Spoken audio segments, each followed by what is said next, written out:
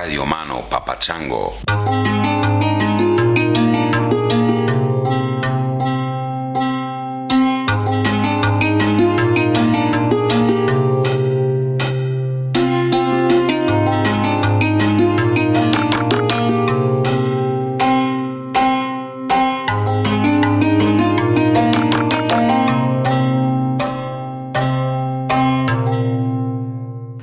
Hi Chris, my name is Ricardo. I'm in Portugal. Right now I'm inside my car. I was listening to your podcast while looking at the sky, and I was observing a flock of birds flying in a V formation, which is the most efficient way for a bird to fly in a flock. And I thought about cooperation and how your podcast has been truly influential in my life for several months now. So thank you. Thank you for those precious moments. Hey, Chris. Reaching out to you from Colorado. I'm on day 8 of isolation. Living alone. Alone through thoughts. It can be pretty remarkable. Beautiful and also terrifying. Have to think about things that I've been putting off, like I've had like 4 family members commit suicide in a very short amount of time, maybe 6 years apart. And thinking about, hey, if we were in a hunter-gatherer society, I believe they would have prospered. I think these are things you gotta go through and process, and I feel like this is a time of healing, and want to let everybody know, you're not alone out there. In any way possible, you can reach out and help someone else, and if we're going to get through this thing, we're going to get through it together. Hi Chris and all the listeners out there, my name is Jack, and I am a Cuban citizen living in Cuba right now. I've been thinking about doing this short intro for a long time, but I was kind of shy because of my accent. But anyways, I wanted to thank you, man, for your podcast, your books. I'm in the middle of Civilized to Death right now. And I just finished listening to your podcast with Tony Perotet. And you were mentioning that that probably it was the reason why people had limited means, that they were not glued to their phones, and that people were nicer to each other and living in a community. And I could say that Cuba is changing very fast. 5 years ago, people didn't have cell phones, there was no Wi-Fi hotspots, but now they're everywhere and everybody's glued to their phones. So yeah, it's not good. Thank you, Jack, Chris, and Ricardo. Very good to hear from all of you. If you would like to send me a brief voice message recorded on your phone, send it as an MP3 to intro@tangentiallyspeaking.com. And I'd love to hear from you, know what you're up to. Well, here we are, ladies and gentlemen. I don't know what to say about this. It's a strange time to be alive. I guess it's always a strange time to be alive, but feels stranger than ever. Feels like things just keep getting weird. I was thinking, I might have spoken about this on the podcast in the past, but I like to repeat myself. I feel like the earth, I don't know if this is a metaphor or if this is a serious idea, so bear with me, but I remember, when was it? A few years ago, I think I was watching the Super Bowl. I think it was the Falcons and the Patriots. So those of you who are sports nuts will know exactly what year I'm talking about. I think it was 2-3 years ago. And the Patriots were behind maybe 28 points at the beginning of the fourth quarter. It was a blowout, over, done, forget about it. And they came back and they won the game. The odds of that happening were infinitesimal. Any way you slice it.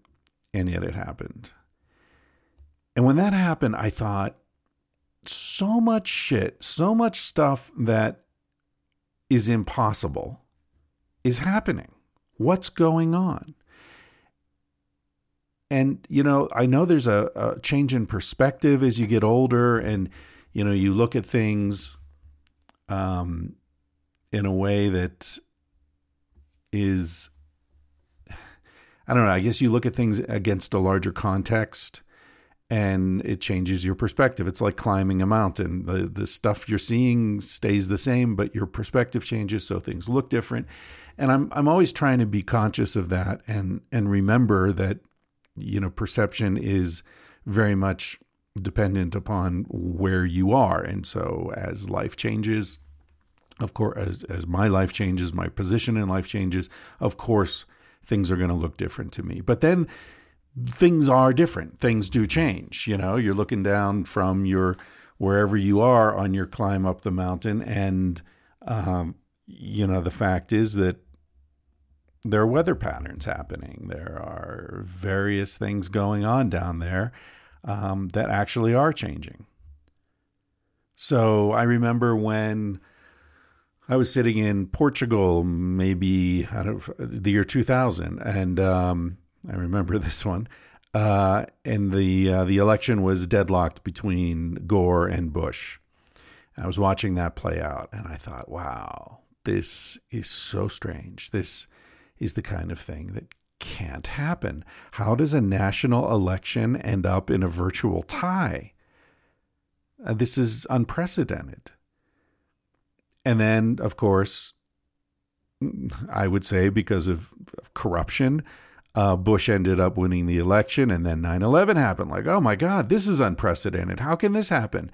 And then I watch as the United States just stupidly stumbles into these wars in Iraq and Afghanistan for no good reason, making no sense whatsoever, but just through mass manipulation of the population, the United States acquiesced, and now trillions and trillions of dollars have been lost, many, many lives, total destruction of countries and economies and families for nothing. Absolutely no benefit whatsoever to the world, to the United States. The only beneficiaries of that are arms companies. And not even the people who work for arms companies. That's the thing. The companies themselves. I tweeted the other day that all this makes much more sense if you think of companies as an alien life form who have come down to the planet, and we never really see them as they are. You can't. How do you see a company, right? There's nothing to look at. You might look at a building where there are offices where people work, but that's not the company, right? The company can rent another building and move next door. So the building's not the company. The advertisements, the branding, well, that's not the company. Think about an ad for, whatever, some Archer Daniels Midland or some pharmaceutical company. Okay, let's call it profit-driven pharmaceutical. So you see an ad, and it's somebody in a laboratory wearing a white coat with a clipboard, and they're walking around and they're saying, we here at Profit-Driven Pharmaceuticals are working night and day to make life better for you and your family. Okay, let's unpack that. First of all, that's not that scene. That's a set. That's not an actual laboratory where anyone's doing anything. So that's false. The actor who you're looking at is not actually a lab technician. That's an actor who was hoping he would be in TV shows or movies, but all he's getting at this point are ads like this.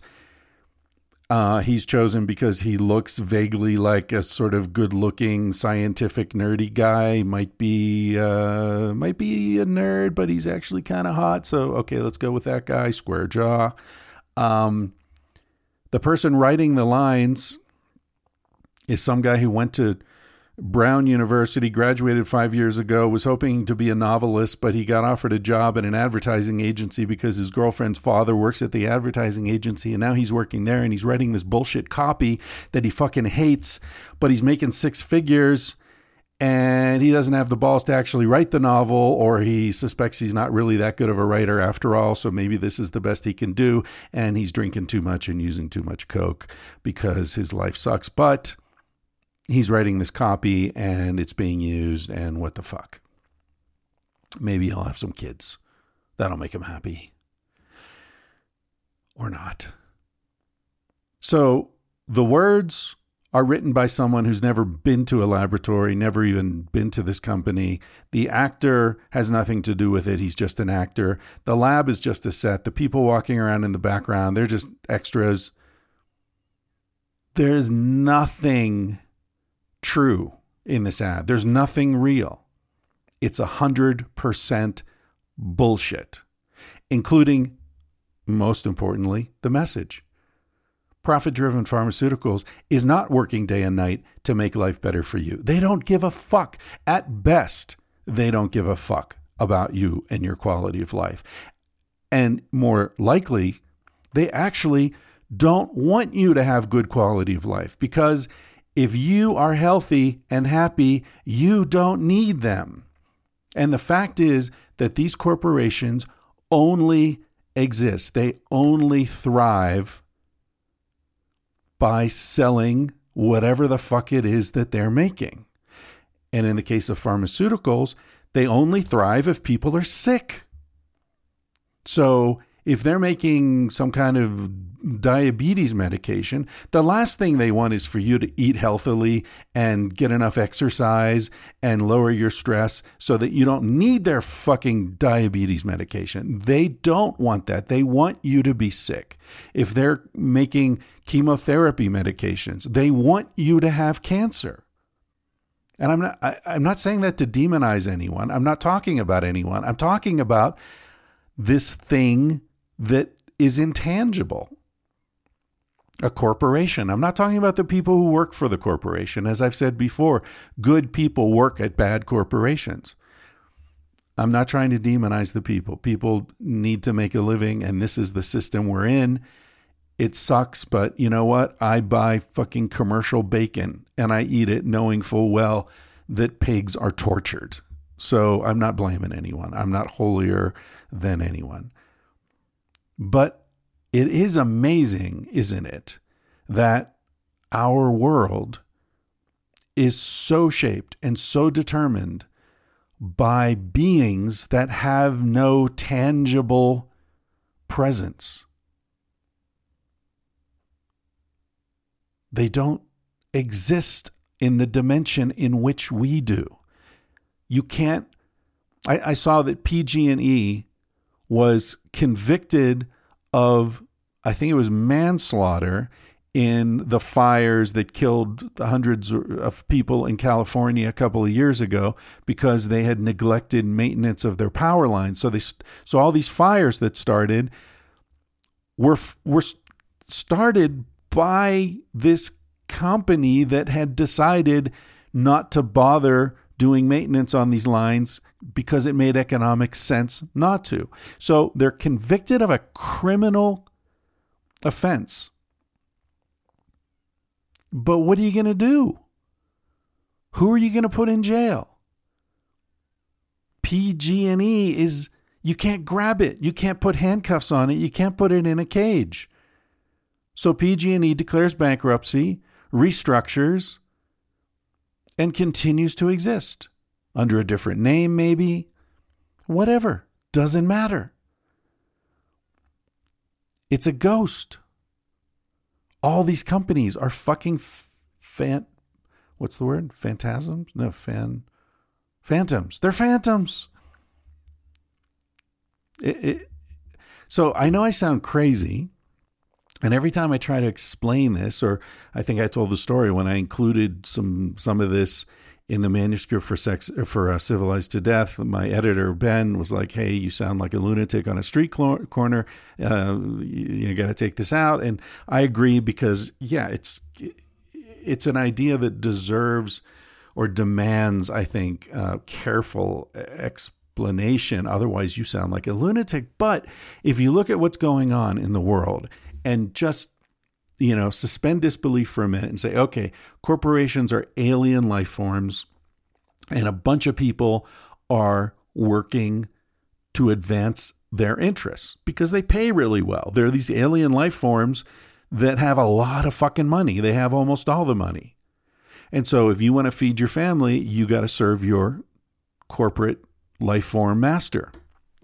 And if you look at politics, the Republican Party is totally in the service of these aliens, and a good part of the Democratic Party is in the service of the aliens. Nobody's really representing us, humans, organic in our meat bodies. They're working for these ghosts. So fucking strange. Anyway, I had a whole list of things here that I was going to talk about, and that wasn't even on the list, which is how this shit happens. It's just spontaneous madness. So let me start going down the list. First of all, a guy, let me find his name here. I don't remember his name, but he made a video, Mr. Sadaka. He made a video of me and Joe Rogan having a picnic, which is so fucking funny. He just, he pulled the audio off our one of the podcasts we did together where we're talking about airplanes and I don't know. It's really silly. I would encourage you to check it out. If you go to YouTube, just search Joe Rogan, Chris Ryan have a picnic, or Rogan Ryan picnic. That'll pull it up. I'll also put a link, obviously, on the show notes for this episode, but it's well worth checking out. Another thing I wanted to talk about was I'm doing a book giveaway. I think I might have been tweeting after a couple of beers the other night. And I thought, Jesus, there are people stuck at home, worried about where their next paycheck's coming from, bored out of their minds. Maybe I should give away some books. So I tweeted a thing saying, hey, basically what I just said. And, if you're tight on cash and you got some time and you're interested in reading Civilized to Death, let me know. I'll pick a person a week and send a book out. And just like a lot of people responded, and a few people responded and said, hey, that's a great idea. I'll, let me buy 5 books, or, I'll match you, whatever. And so I'm going to give away more than a book a week. I've already given away 3 or 4, I think. But I didn't post it on Instagram, and I just on Twitter, and I thought I'd mention it here. So if you fall into that category, I'm going to have my mom send out Civilized to Death and also Tangentially Reading. She's got a bunch of those in the garage. So if you're hanging out and money's tight, let us know. I guess you can write at info@tangentiallyspeaking.com and we'll get it there. Or you can just send something through the contact form on my website. Let us know. Now, if you've got plenty of cash, please don't, take advantage of this. It's an honor system thing. Like just about everything else on this podcast, I really would like to send these to people who can't afford them, can't afford a hard copy book. And, I think, it's costing me $20 a book for the book and the postage. So, please, only if you actually need it. But yeah, I want to send some of those out. So there's that. And, make sure you let us know which book you prefer, Civilized to Death or Tangentially Reading. Tangentially Reading, as you probably know, is excerpts of some of my favorite conversations from this podcast in the first 4 or 5 years. Lots of Rogan and Duncan Trussell and, who else? Gabor Mate, Rick Doblin, Andrew Weil, Neil Strauss, Casilda, several others. I can't remember. I'm trying to remember everyone on the cover, and all the art was done by a guy who listens to the podcast. It's a wonderful book. I always forget to promote it, but it's really beautiful.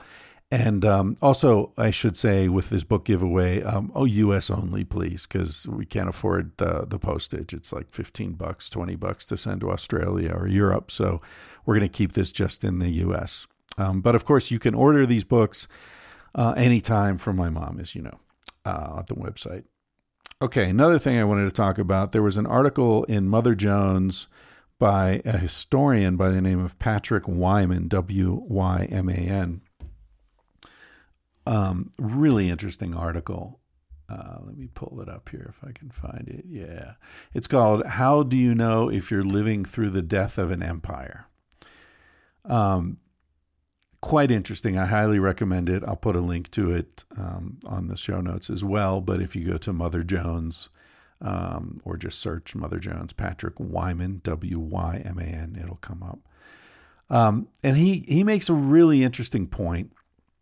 He's a specialist on Rome and, obviously knows a lot of the details on what happened with Rome. But the main point of his essay is that when you see the crumbling of an empire, it doesn't happen the way the narrative holds. It's not that, there was an invasion and that's what, the Visigoths or the barbarians or whatever brought Rome to its knees. It's not, the lead. It's always multifactorial. And the thing that shines out in history, because we tend to, think of history as a series of events, the event is just the thing that called attention to all the little weaknesses that had been accumulating over the years. So he doesn't use this metaphor, but I think of it as like, if you have termites in the house, the termites are eating away at the foundation and the structure of the house over years. And you might notice, there's this weird dust that I keep seeing in the corners, and maybe it creaks more at night when there's a little breeze or something. And so the house is being eaten away, and it might take years, it might take decades. And then one night there's a windstorm and the house collapses. Now, the way you might tell that as a historian is you would say, in the year 1724, a terrible windstorm knocked over this house. But that's not really what happened, right? What happened is, from 1722, when the termites first got there, that house had been weakened and weakened and weakened and weakened. And then this windstorm that really wasn't bad enough to knock over a strong house knocked over this house. But it's because of the termites. It's not really because of the wind. But history says it's because of the wind, because that's how history works. So what's happening right now in the United States, as if this is, the end of empire, as I've been saying for years, is a result of the accumulated decadence of the country, of the culture. And by decadence, I don't mean drinking too much wine or having too much sex. I mean, World War II, companies were producing whatever was needed, whatever the government told them to do, and they were selling it at the cheapest possible price to keep the company running.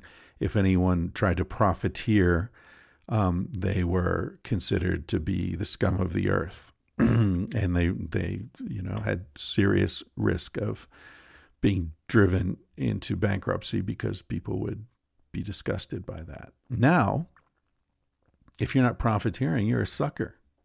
If you're not getting the highest price you can possibly get, you're a sucker. If you're not a hedge fund manager, pulling in billions of dollars for doing essentially nothing, nothing that has any value to the culture at any rate, well, you're a sucker.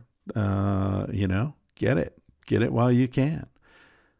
I mean, the greed is good. Remember that Michael Douglas thing from the movie Wall Street? Greed is good. We have become a culture that believes that.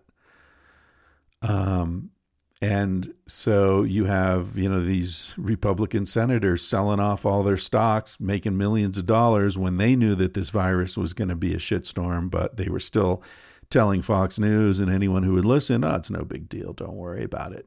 Meanwhile, they're calling their broker saying, sell, sell, sell, sell, sell. Are those guys going to prison? Doesn't seem like it. It was a one-day news issue. Now it's gone. Richard Burr was the main one that came up. And then there were some others, a senator from Georgia, a woman, I forget her name, but her husband's the chief of the New York Stock Exchange. Gee, wonder if she had any inside information. So that's what I'm saying, is that what we're seeing now, the collapse, the rapid collapse, the collapse of Wall Street, the collapse of trust in government, the total incompetence in terms of responding to this pandemic, the chaos in hospitals. This is not a sudden thing. This is a result of years of decay, years of termites eating away at the fundamental structure of American society, the fundamental decency of American society. And you might say, I was never decent, man. And I get it. Yeah, it wasn't decent what was done to slaves. It wasn't decent what was done to Native people. It wasn't decent what was done to so many aspects of the society. But there were changes that occurred in the 30s, 40s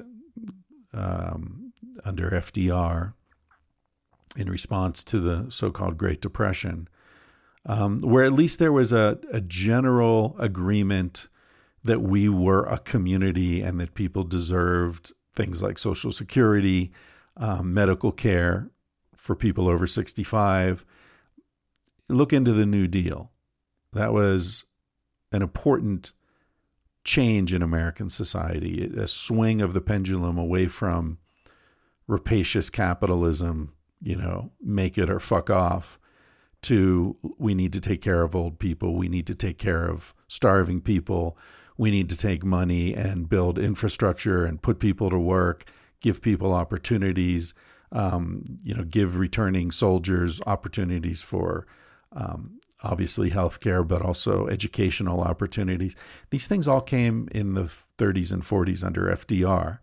And it's been the business of the Republican Party and the right wing since then to try to undermine and destroy those things. Because corporations don't like helping normal people. Corporations only want to help themselves. So what we're seeing now, I hope, is another crisis similar to the Great Depression. And I hope that the response will similarly be to recognize the value of community, to take care of one another, and to demand that government responds to the needs of the community. All right, I've been talking for a while. Let me play some music for you. This song is called Watch It Fall by Billy Strings. A reader sent it in to me and said, hey, I think you'd like this song. And a listener. And that listener was right. Thank you. I don't remember who sent it, but I appreciate it. And I do like this song. So check it out. This is Billy Strings. The song is called Watch It Fall.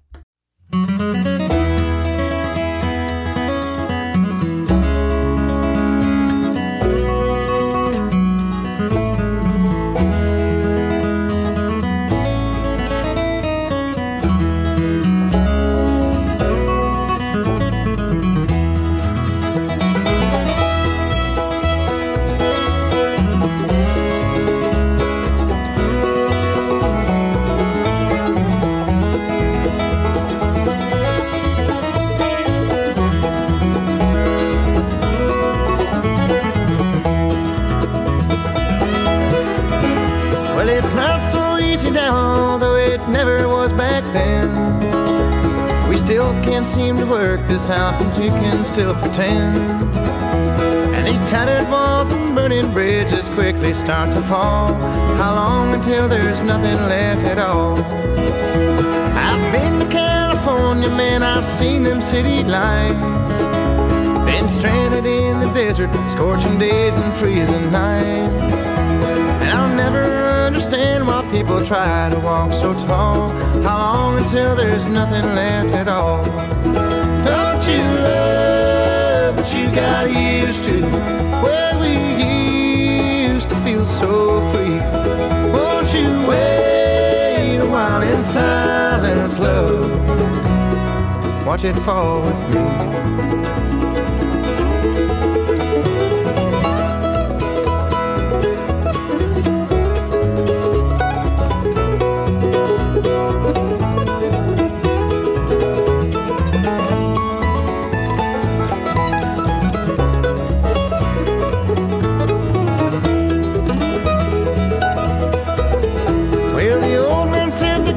Apples rotten to the core, with Wall Street skimming from the till while no one minds the store. And how could someone get so low in a building so damn tall? How long until there's nothing left at all? While chunks the size of Delaware are falling off the poles, our heads are buried in the sand, our leaders dug the holes. Like junkies hooked on fossil fuels heading for withdrawal. How long until there's nothing left at all? Don't you love what you got used to, where we used to feel so free?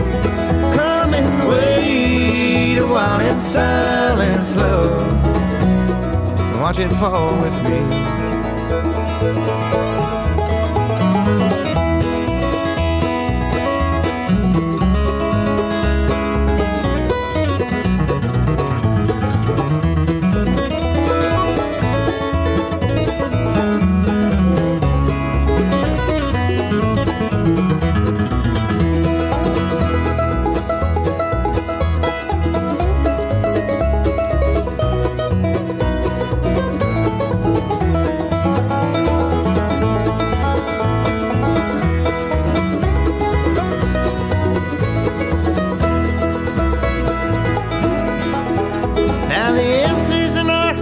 To the questions that were asked, it boils up from underground and leads us to the past, to a place that's long forgotten when we had enough for all. How long until there's nothing left at all?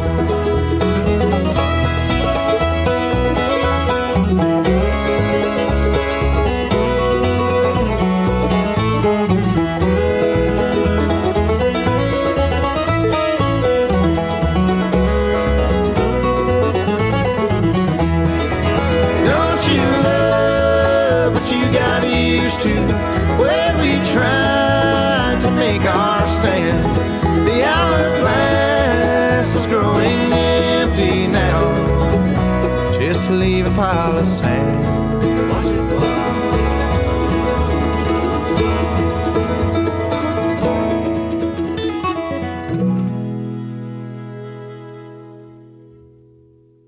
Don't you love what you got used to? Don't we all? Yeah. But sometimes what we're used to isn't the best possible option, and we can do much better. So maybe that's what's happening right now. I sure hope so. Some other stuff I wanted to recommend to you, because I know a lot of you are sort of sitting around wondering what to do. I've been listening to some podcasts. My buddy Kyle Tierman just posted a conversation he and I had a couple of months ago. So if you're interested in some non-coronavirus conversation, you can check that out. Kyle and I always get into good conversations. He's, it's interesting kind of bookends. He's just turned 30. I'm almost double that. And he's a lot like what I was 30 years ago. So I resonate with him in a lot of ways. Very earnest and, passionate and energetic, and it's great. It's great. And there's no right, no wrong. but we're definitely looking at things from two different perspectives that I think complement and inform each other. So anyway, there's that. And then, if you did Kyle, you should check out the podcast he did with his dad. It's maybe 1 or 2 episodes back. Really interesting guy. He's been around the block a few times, and he's got a lot of wisdom. I would, if you're short on time, jump to the second half of it where they go a lot deeper. The first part's more about his sort of career and famous people he's known. He's a documentary filmmaker, and he's done a lot of interviews with interesting folks. His Muhammad Ali anecdote is really interesting. But anyway, that's a really good podcast. Another podcast I've listened to, I've been doing some driving recently, by the way, so that's why I've been listening to podcasts, is it's called The Knowledge Project. The host is Shane Parrish. And the episode I listened to is with Dan Ariely, who's a psychologist, research psychologist. He did a famous book years ago called Predictably Rational. And no, Predictably Irrational. Yeah. He does this kind of stuff looking at sort of unconscious cognitive processes that lead us to do things that we think we're doing intentionally, but in fact we're being tricked. So there's a lot of stuff about, tricks that advertisers use, marketing, bullshit. Like I remember one is like if you're trying to sell cameras and you've got like a lower end camera and a higher end camera, most people are going to buy the lower end one, just because they think of themselves as frugal and they, I don't need to pay all that money for all those features. I don't really need all that stuff. But if you add a third camera, even more expensive, that doesn't really have that much more, but whatever, make it another color or add a couple more features or whatever, then most people will buy the one in the middle because now it's the moderate choice. So you want to create a moderate choice, even if you don't really need to, because that will sort of move people toward that middle ground. I saw that when I was setting up my Patreon thing. People were advising me. They're like, I said, okay, I'm going to do like a $5, $10, and $20 thing. And people were like, no, dude, do 50 and 100. I'm like, who the fuck's going to give me $100 a month to do a podcast? That's crazy. And they said, yeah, no, that's not the point. The point is you put 100 and then some people will pick 50 because it's not the top thing, but it's in the middle somewhere. And it's like, fuck, that's that same psychology. Makes sense. So yeah, it's weird. I mean, I would never send someone $100 a month to do a podcast. I don't know. I don't care how rich I was, but if you want to, I would certainly accept it. Anyway, that's The Knowledge Project. Dan Ariely, Ariely, and another. He's super smart. He's a really smart guy. And he's really interesting to listen to. And the added bonus is that at the end of the podcast, when Shane asks him what he's reading, he says, I'm reading this really interesting book called Sex Before Dawn. It's all about prehistory of human sexuality. So he got the name wrong, but he talked about the book for a while, which was really cool. All right, why don't I play some more music? I've got 4 tunes I want to play for you. So I hope you like music. If you're not into music, then you should probably stop listening now because this is going to be music heavy from now on till the end. All right, this song is this is an REM song that is not very well known, and those of you under 40 probably haven't even listened to REM. They were big back in the day, but anyway, this song's called "How the West Was Won and Where It Got Us."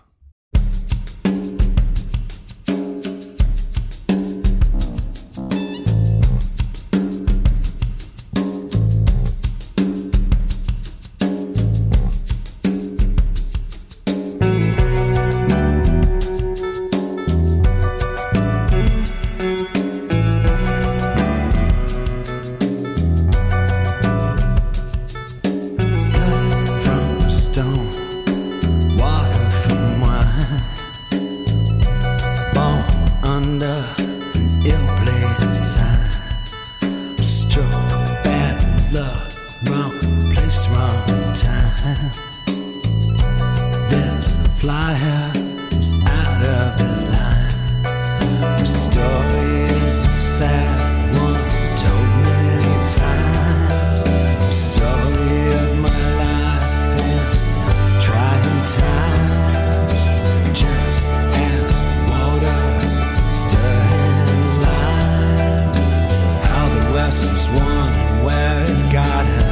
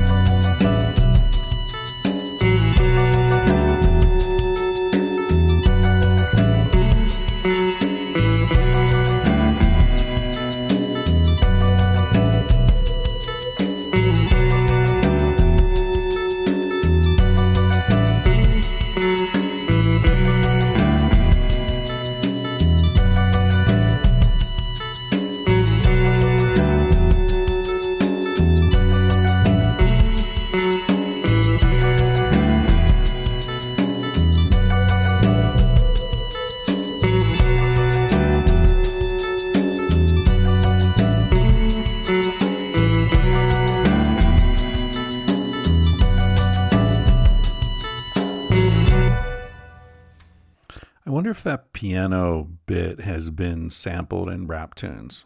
If you recognize that from a rap tune, send me the reference, because I love that da-da-da-da-da. It seems really hypnotic to me and perfect to be sampled in a rap song. Anyway, yeah, that's How the West Was Won and Where It Got Us by R.E.M. In Spain, everybody calls that band REM. Because in Spain, they don't say the letters in acronyms. So the CIA is La CIA. They say CIA in Spain because it's TH and it's Spain, CIA. They say UCLA, they say UCLA. It's pretty funny. It took me a while to figure out what the fuck they were talking about. Like, yes, si me voy a UCLA para estudiar. I'm going to UCLA to study. UCLA. Okay. So I guess in the normal podcast, I'm going to start doing remote interviews. I hate it. I think the last one I did was with a professor from Notre Dame. I can't remember her name right. Darcia something. She was an expert on raising children, a psychologist, really interesting.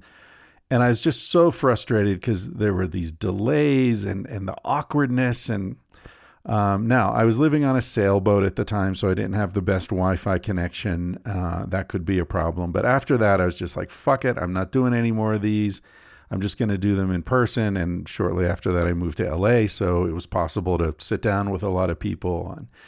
But now it looks like we're back to, isolation, at least for a while. And so I'm going to start doing remote interviews. The good thing is that it opens up possibilities, huge possibilities in terms of who I can have on now, because it doesn't matter where they are in the world. It's just about, connecting. So if you have some requests, I see requests for guests on the Reddit forum, which I encourage you, if you are familiar with Reddit, check out the Tangentially Speaking forum. It's a lot of good people on there, really good ideas. That's where I first saw that the video of me and Joe. Somebody posted it on there. The creator actually posted it on there. But I drop in and answer questions and, chat. So that's a place that you could throw up some guest recommendations.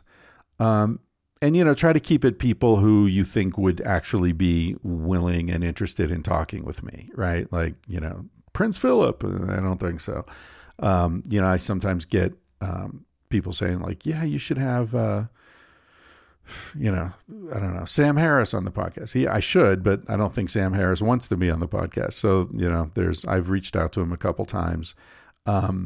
But if you have someone who you think would be interested and isn't like insanely famous, and even better if you have a connection to them and you could do an introduction or something. But anyway, thought I'd throw that out.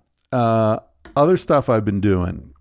I don't know if you're into music, a really cool thing is NPR does this thing called the Tiny Desktop series, where musicians come into the offices of NPR, and I don't know what city they're in, Chicago maybe, but anyway, they come in and they play behind this desk, and you can see, I mean, it's legit. They're at the office, and so it's a very informal environment. It's like they're just playing in your living room or something, and it gives you a sense of the artist that might be very different from what you would get in a video or concert footage or whatever.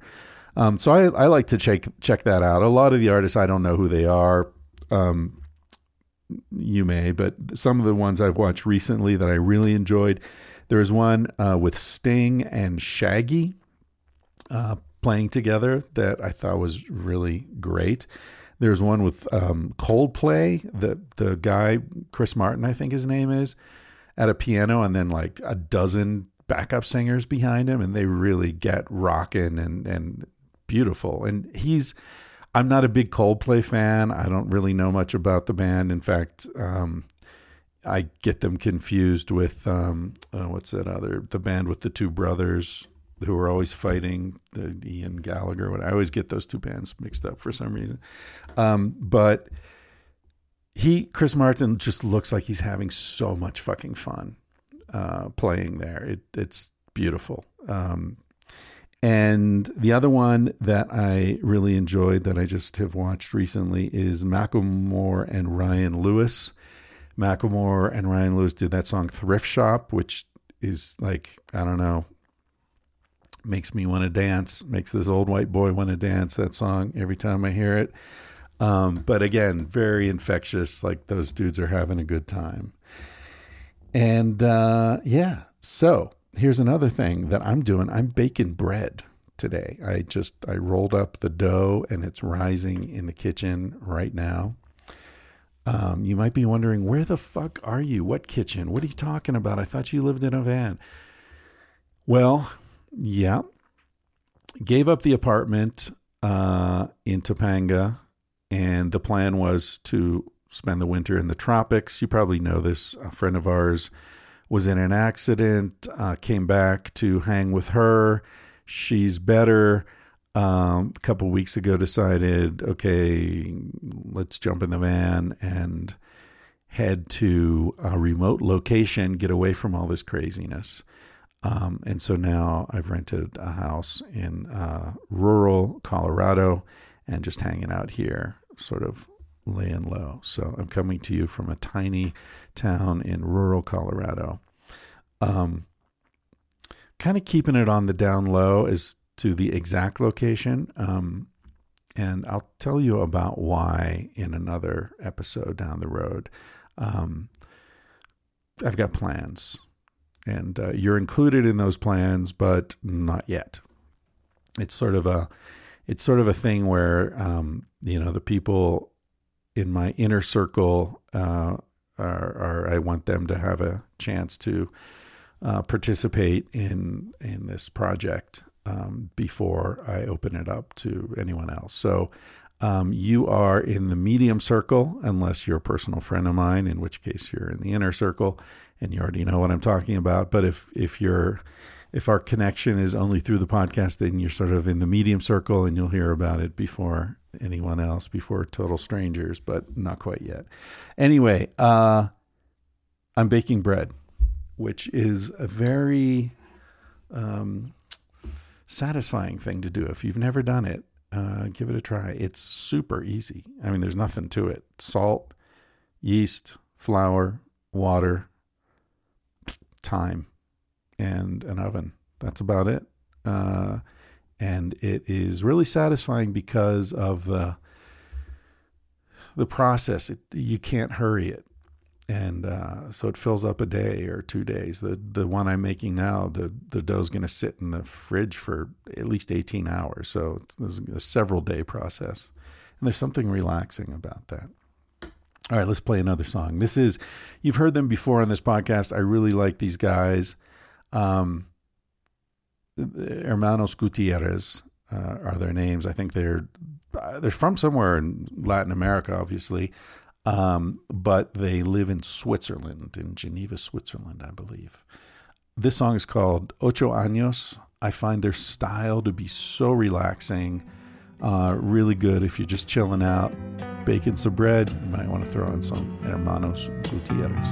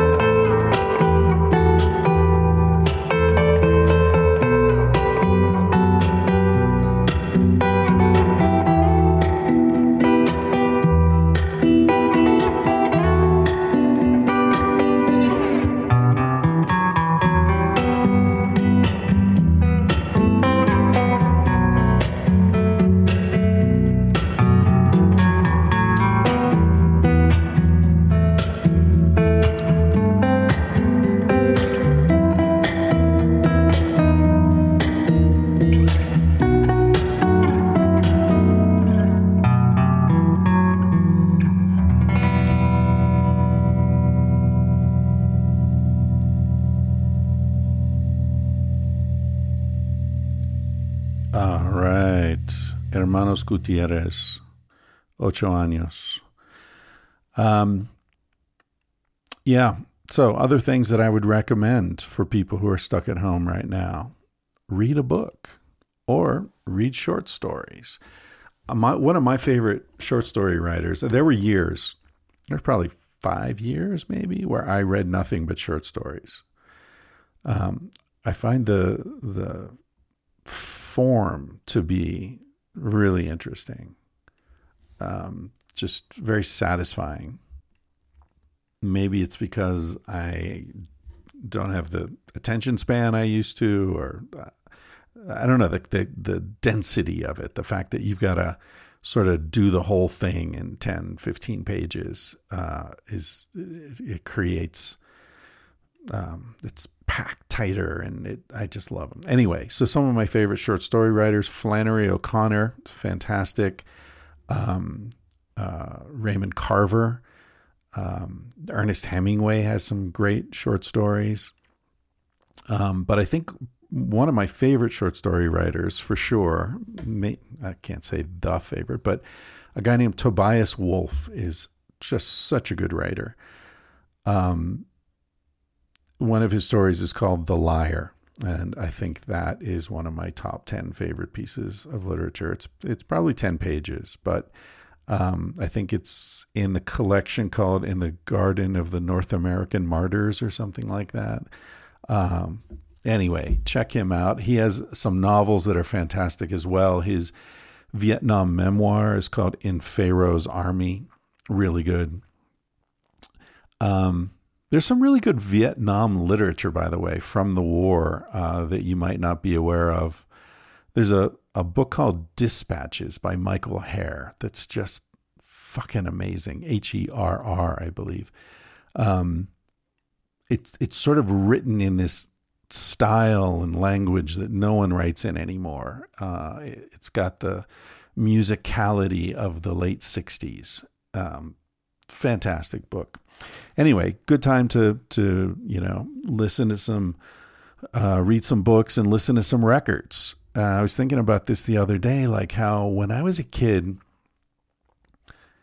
and past being a kid, well into the time I was living in Barcelona, so that was into my 30s. Like one of the things I enjoyed most was to get together with a friend or two, light up some candles, smoke some joints, or bong hits more likely in those days, and listen to music. You know, we would listen to album sides, or individual songs, or sometimes a whole album, and just chill out there and, really listen. So the music's turned up. There's no conversation. We're just listening to the music together. And there's something so bonding about that. I remember that there was a guy named Phil. I don't remember his last name, but he was an English teacher in Barcelona. I met him early when I first got there, so it was like 1990, 91. And Phil was a character. He was a real interesting guy. So one thing I remember about Phil is he had no interest in learning Spanish. It was like he wasn't in Spain to be in Spain. He was there just to teach English and save some money. And I don't remember what his plan was, but he had no interest in learning Spanish. So he learned, he had one phrase that he said all the time, which is es igual, which means it doesn't matter. So you'd be out with Phil, in a restaurant or cafe or something, and he'd order, vino. And the waiter would say, tinto o blanco, like red or white. And Phil would say, es igual. Okay, doesn't matter. So the guy would bring him whatever. You want a Rioja? You want a Priorat? What kind of what? Es igual. Chicken, fried or baked? Es igual. He didn't understand what the waiters were saying. So everything he said was, it doesn't matter, which is an interesting way to get through life. Anyway, Phil and I used to hang out and listen to music together. And I remember the one song that we would listen to over and over again was Red Rain by Peter Gabriel. And man, you turn down the lights, you turn up the volume, and you lie back and listen to that song, and wow, it takes you places. If you're not familiar with this stuff, I highly recommend it, or Dark Side of the Moon. Just listen to the whole record. Give yourself 45 minutes or whatever it is. Put on some headphones, turn out the lights, and just let yourself go into it. Amazing experience. All right, that's enough for me. I've been talking roughly for an hour now. I'm going to play you out with one of those songs that's just, I don't know, like, you know, Cyndi Lauper. Okay, girls just want to have fun, silly, 80s, whatever, 90s. I don't remember when she was big, but she has this song Time After Time. It's one of those songs that's just magical. It's just packed with some sort of spiritual richness. And Miles Davis, the great jazz trumpeter, noticed that. Now, he didn't cover a lot of tunes. I mean, I guess he covered jazz classics, but he didn't cover a lot of pop songs as far as I know. But he covered Time After Time, and he just did such an amazing job. He really touches the resonance of this song so beautifully. So I'm going to play you out with the great Miles Davis covering Time After Time by Cyndi Lauper. I hope things are going well for you. And, remember, even if we can't hug each other physically, we're trying to keep the physical contact to a minimum. We're still in touch. We're still a community.